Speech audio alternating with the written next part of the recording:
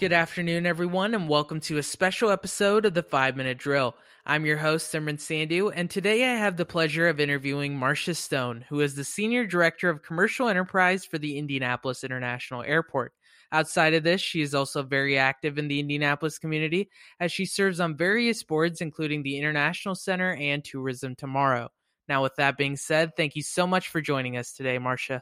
Absolutely. Happy to be here. I look forward to our conversation. Great. Well, I know the past few months have been very tough on airports across the country, so I'd like to hear more about what kind of adjustments the Indianapolis airport has made amid the flight cancellations as well as the low passenger volume. Sure. So Indy Airport, you may be aware, is the second largest FedEx hub in the world, and cargo represents about half of the landed weight of all the activity at the airport. So this activity actually remains strong. However, when you look at passenger volumes, we've been in the range of only 4% of our normal level of activity. And so numerous adjustments have been made. We have been able to maintain all of the airport authority employees and remain focused on health, safety of employees, business partners, and passengers as our number one priority. However, our frontline staff have been scaled back to levels that are reflective of the minimal number of passengers and traffic that's coming through the airport, and many others are all working from home.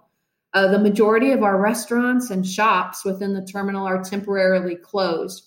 We were in the midst of a significant concessions refresh with many new restaurants and shops in the midst and planning to open. And so we are going to be working through what the future looks like in terms of how those restaurants and shops will phase back in as passenger traffic levels increase. Our economy parking lot is temporarily closed. We have alternative options for folks to park closer to the terminal at that same low price as the economy lot price. We have reduced operating expenditures where possible. We've significantly reduced our capital program in terms of our capital infrastructure spend.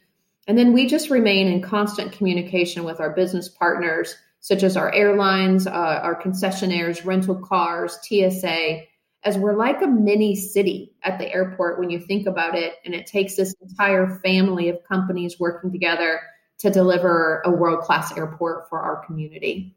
Absolutely. So I want to switch gears here and ask you, have there been any drastic changes in regards to strategic partnerships that the airport has with airlines or internal vendors?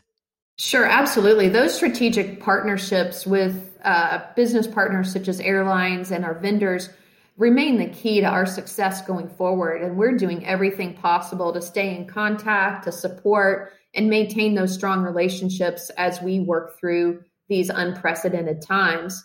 Certain lease terms will be impacted by this significant reduction in passenger traffic, which caused triggers within those agreements to be reviewed.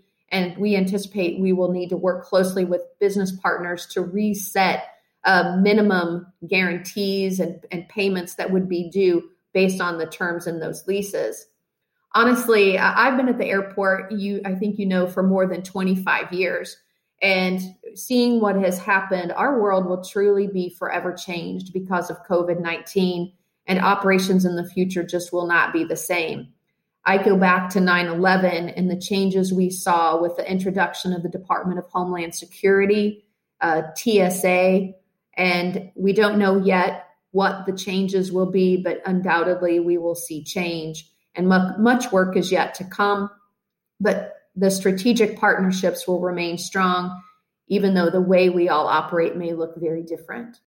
Which is totally understandable. So thank you for sharing that, but I do have one last question for you. As states such as Indiana begin to reopen, how are you guys going to help passengers overcome their fear of traveling? Excellent question and super important. The Indy Airport has an internal working group focused on numerous efforts around instilling confidence in the safety of air travel. We'll be implementing numerous health safety measures, such as social distance signage and markings, removal of a portion of the tables and chairs, increased sanitization, disposable wipes and PPE availability, contactless ordering and food delivery. There's many different facets we're looking at. And so stay tuned for heightened communication and social media from the Indy Airport and our business partners around the precautions and numerous efforts being made to ensure the safety of all our employees, business partners, and travelers.